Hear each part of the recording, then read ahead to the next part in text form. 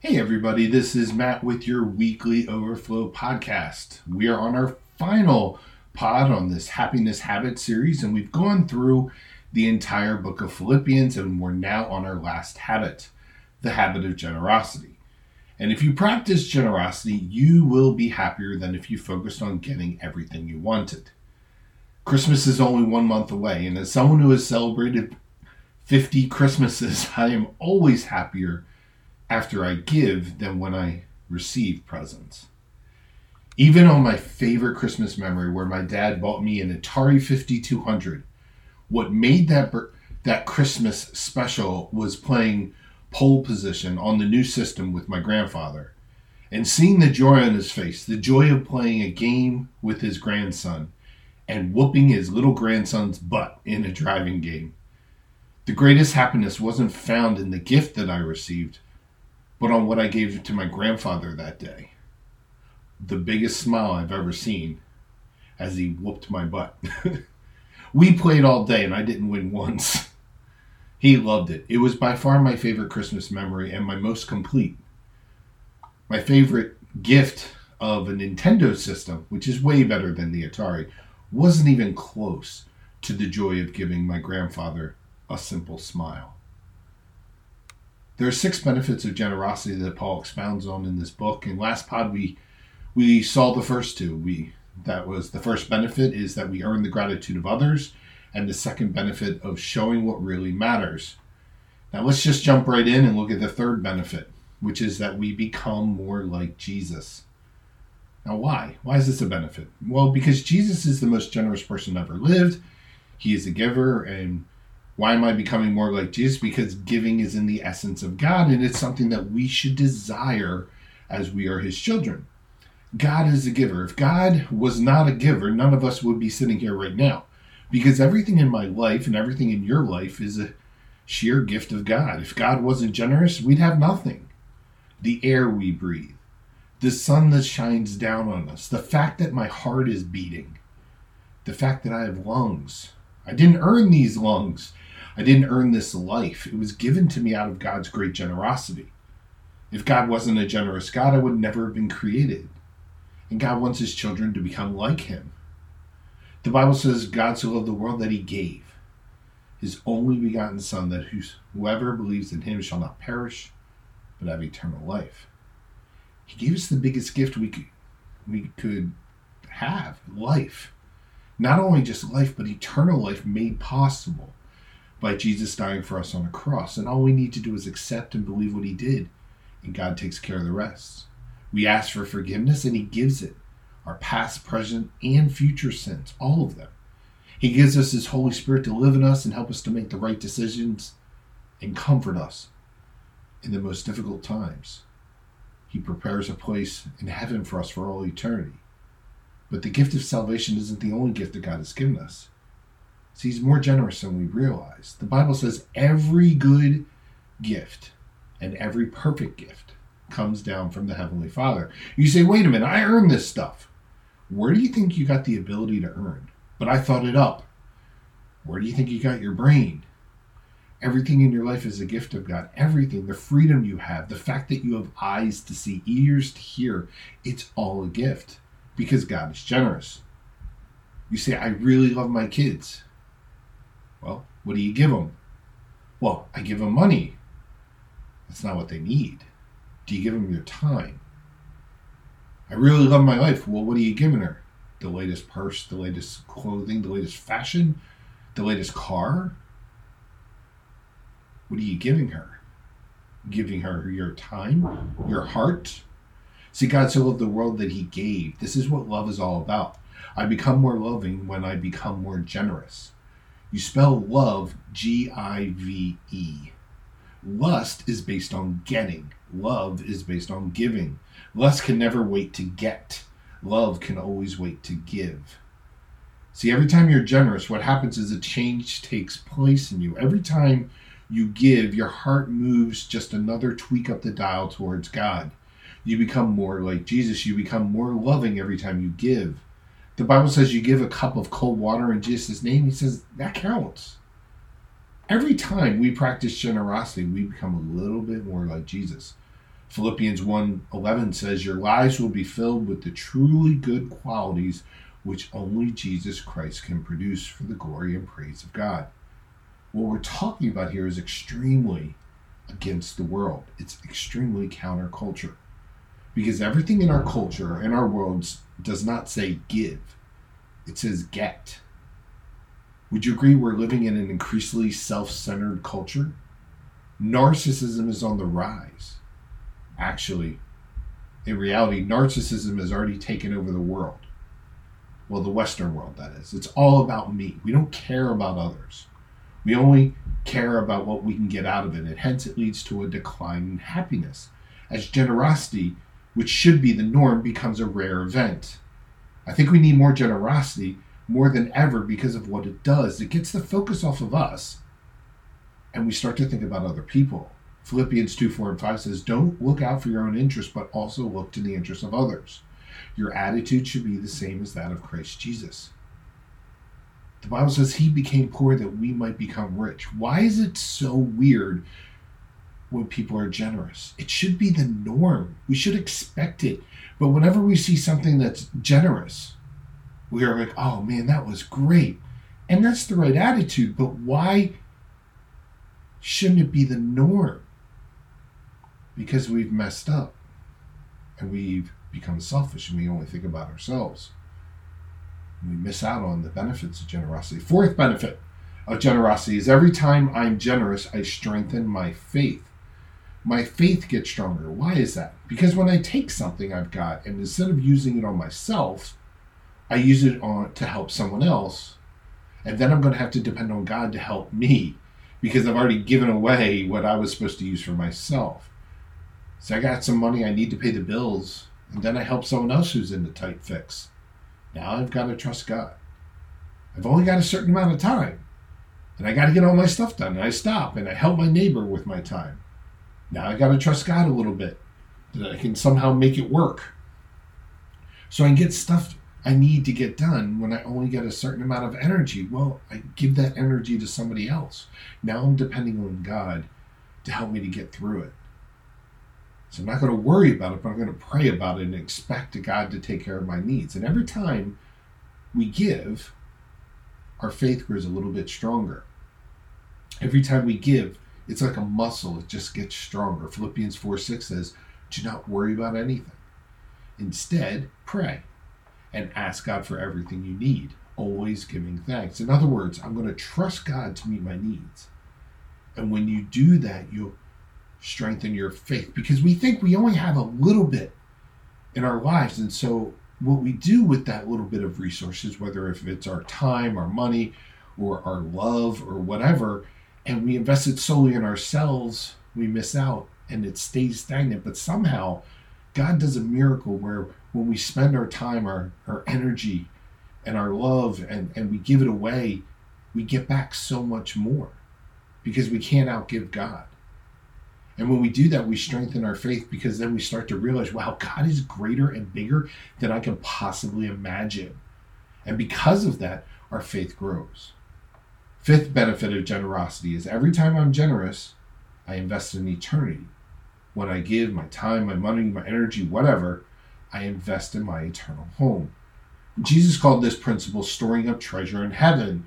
The phrase he says, store up for yourselves, not for God. It says, store up for yourselves treasures in heaven, from Matthew 6. You want to know how many times Jesus used that phrase in the Bible? He said it 6 times. Store up for yourselves treasures in heaven. And anytime Jesus says something 6 times, we better listen to it, because if you don't, you're gonna miss out on something. He doesn't repeat himself for no reason. See, you can store up things here on earth or in heaven, and the Bible says, don't store up a bunch of stuff here on earth where thieves can steal it, where rust can rust it, where moths can eat the clothes away. But it says store up in heaven. It makes sense. We spend a lot more time in heaven than we are here. But in America, we're hoarders. We like to hoard. We have storage units. Nobody should own a storage unit. I mean, think about it. Why do you have so much stuff? Now, I get it. There's some rare circumstances where you need stuff. You're in between houses or something like that, or you're in between places to live and you need some place to store your stuff. That's fine. But you have your home. You live in your home, but you can't fit everything. So you have to have a storage unit. Why? That makes no sense to me. You're storing up for yourself. About a year ago is when my dad went into the hospital and he eventually passed away. And as I was thinking about it going into this Thanksgiving, I thought about where I was last year at this time when my sister and I were cleaning out my dad's place. And there was so much stuff everywhere. Now, my dad's wife was a hoarder, and my dad was a collector. And you put a hoarder and a collector together, and that's just a recipe for disaster. And their house was filled to the brim with stuff that has no purpose, that has no meaning. You know, you keep VHS tapes, you keep old newspapers, you keep cassettes. You're storing up what? Are these the treasures you left on earth?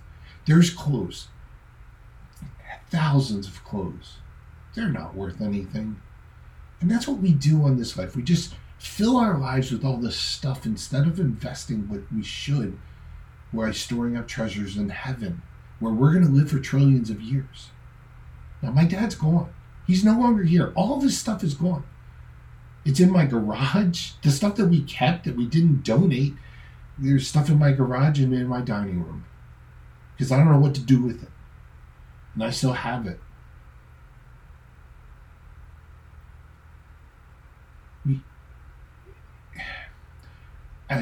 As I went through that stuff last year, I realized how worthless things are. You can use stuff, that's great. You can use it, that's great. But don't store up anything here because it's going to decay, or you are. I mean, every day I take a breath, I get a little bit older. Every day that I wake up is one less day I'm going to be here. It's kind of morbid, but you know, the earth is short. Heaven's for eternity. Invest there. We're only going to enjoy this stuff here for a few years, and we can't take it with us. But the Bible says you can send things ahead of you. What are you going to send ahead? What treasures can you store up? Well, invest in people. People who are going there. There are only two things that are going to last forever: the Word of God and people, souls. You look around one day and the building you're in is going to crumble. The car you're in will be junked. The trees around you will die. And one day, even our country, America, will not exist. Nothing on the planet lasts forever. Only two things last forever. Truth, because it was something that was true 1,000 years ago. It's going to be truth, doesn't change. And people. And one of the two places, heaven or hell. And so you need to invest more in the things that are going to last than the things that don't. Philippians 4:17 says, though I appreciate your gifts, what makes me happiness is the well-earned reward you will receive because of your generosity. He said you're storing up treasure in heaven. New American Bible puts it this way: I want you to have the profit that accrues to your own account. That word in Greek, the profit that accrues, is an interest-bearing account. So are you investing? How are you doing on your retirement? I'm not talking about your retirement here. I'm talking about your ERA, your eternal retirement account, not your IRA, your individual retirement account. Have you sent anything up ahead?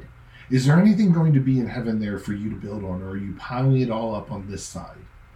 It's a fatal mistake, and that's why Jesus says 6 times you really need to consider building up treasure in heaven. It's a statement of faith as an investment in your eternal home. Remember, we don't just do it because I said so or the Bible says so. You got to do it willingly, happily, and not begrudgingly. God doesn't want your money. What he wants is your attitude. He wants your heart. He doesn't want you to give out of guilt. You should never give or be generous out of pressure. If anybody ever pressures you to give of any reason, whether it's your energy, your time, or your money, and you feel guilty about it, don't give. The Bible says it very clearly, because God doesn't want it. God wants what it represents. It wants your heart. If my kids are forced to give me a gift and they give it to me, and I'm like, Dad, I got this for you, and you could tell that they were forced it, I don't want it. What I really want is, Dad, I got this for you. And they give it to me, and it could be a rock from the road, but it's going to warm my heart because it was from them. The Bible says, give happily to those in need and always be ready to share whatever God has given you. By doing this, you will be storing up real treasure for yourselves in heaven. It is the only safe investment for eternity. So every time I'm generous, I earn the gratitude of others. I show what really matters. I become like Jesus. I strengthen my faith. I invest in my eternal home. And the sixth benefit, I make God smile. Yep. Every time you're generous, you make God smile. You make him happy. Generous giving is an act of worship that honors God. Philippians 4:18 says, your gifts are like a fragrant offering to God, a sacrifice that God accepts and is pleasing to him. It makes God smile. It makes God happy. Those of you who are parents, are you happy when your kids are selfish and won't share their toys? Obviously not. Are you happy when your kids learn to share? Yeah. Are you happy when your kids are generous? Of course you are. So is God. God loves it when his kids learn to be generous, when they learn to share. And every time you're generous, you're not selfish. You give away money, time, energy, or what matters to you, not for your own benefit. God goes, that's my boy, that's my girl. You see how generous he was? You see how that's my kids. See, God is the most generous person in the universe, and he wants his kids to be the same way. God is watching you every day of your life to see what you do with what he's giving you. He's watching to see how generous you are. Everything I just said is the promise behind the greatest promise in the Bible. He's ending the book with this promise. When you, God says, are like these Philippians who are noted for their generosity, when you give out of gratitude, when you give to become more like Jesus, when you give to stretch your faith, when you give to invest your home in heaven, when you give to show what really matters most, when you give to please God, then God says in Philippians 4:19, then God will meet all your needs according to his glorious riches in Christ Jesus. God says, you're never going to outgive me. God says, let's play this little game. You give to others, you give to me, I'll give to you, and we'll see who wins. Then God will meet all your needs according to his glorious riches in Christ Jesus. That is a promise we need to memorize and remember in our narcissistic world. It's a great antidote to worry. This week when you go, God, I don't have enough time to get this done. Remember Philippians 4:19. God will meet all my needs according to his glorious riches in Christ Jesus. God, I'm not feeling good today. I need strength. I need energy. God will meet all my needs according to his glorious riches in Christ Jesus. God, I need a date. Philippians 4:19. God will meet all my needs according to his glorious riches in Christ Jesus. God, I need peace of mind. I'm stressed. God will meet all my needs according to his glorious riches in Christ Jesus. God, the holidays are rough on me. It's a terrible time of year. I don't know how I'm going to make it through. God will meet all my needs according to his glorious riches in Christ Jesus. But you got to remember the premise before the promise. God says, I'm watching to see if you're generous.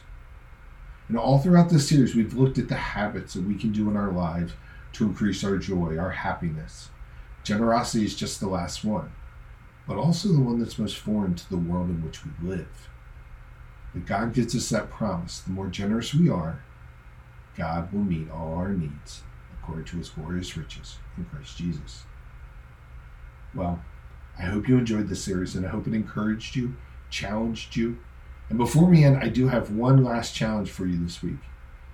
Every day, just read through this book of joy. It's not going to take that long. It's only a couple chapters long, 4 chapters, but it's a great way to close out this series and to close out this series on joy. And it's going to make an impact on your life. So just go ahead and read the book of Philippians every day for like a week. And I have a feeling it's going to impact your life. It's going to make you more generous. It's going to make you more loving. It's going to make you think about the right things. It's going to do all those things and bring you closer to God, and you're going to be happier. And who doesn't want to be happy? So next week we start our brand new 5-week series that's going to be about Christmas. So God bless. Have a happy Thanksgiving, and I'll see you in a week.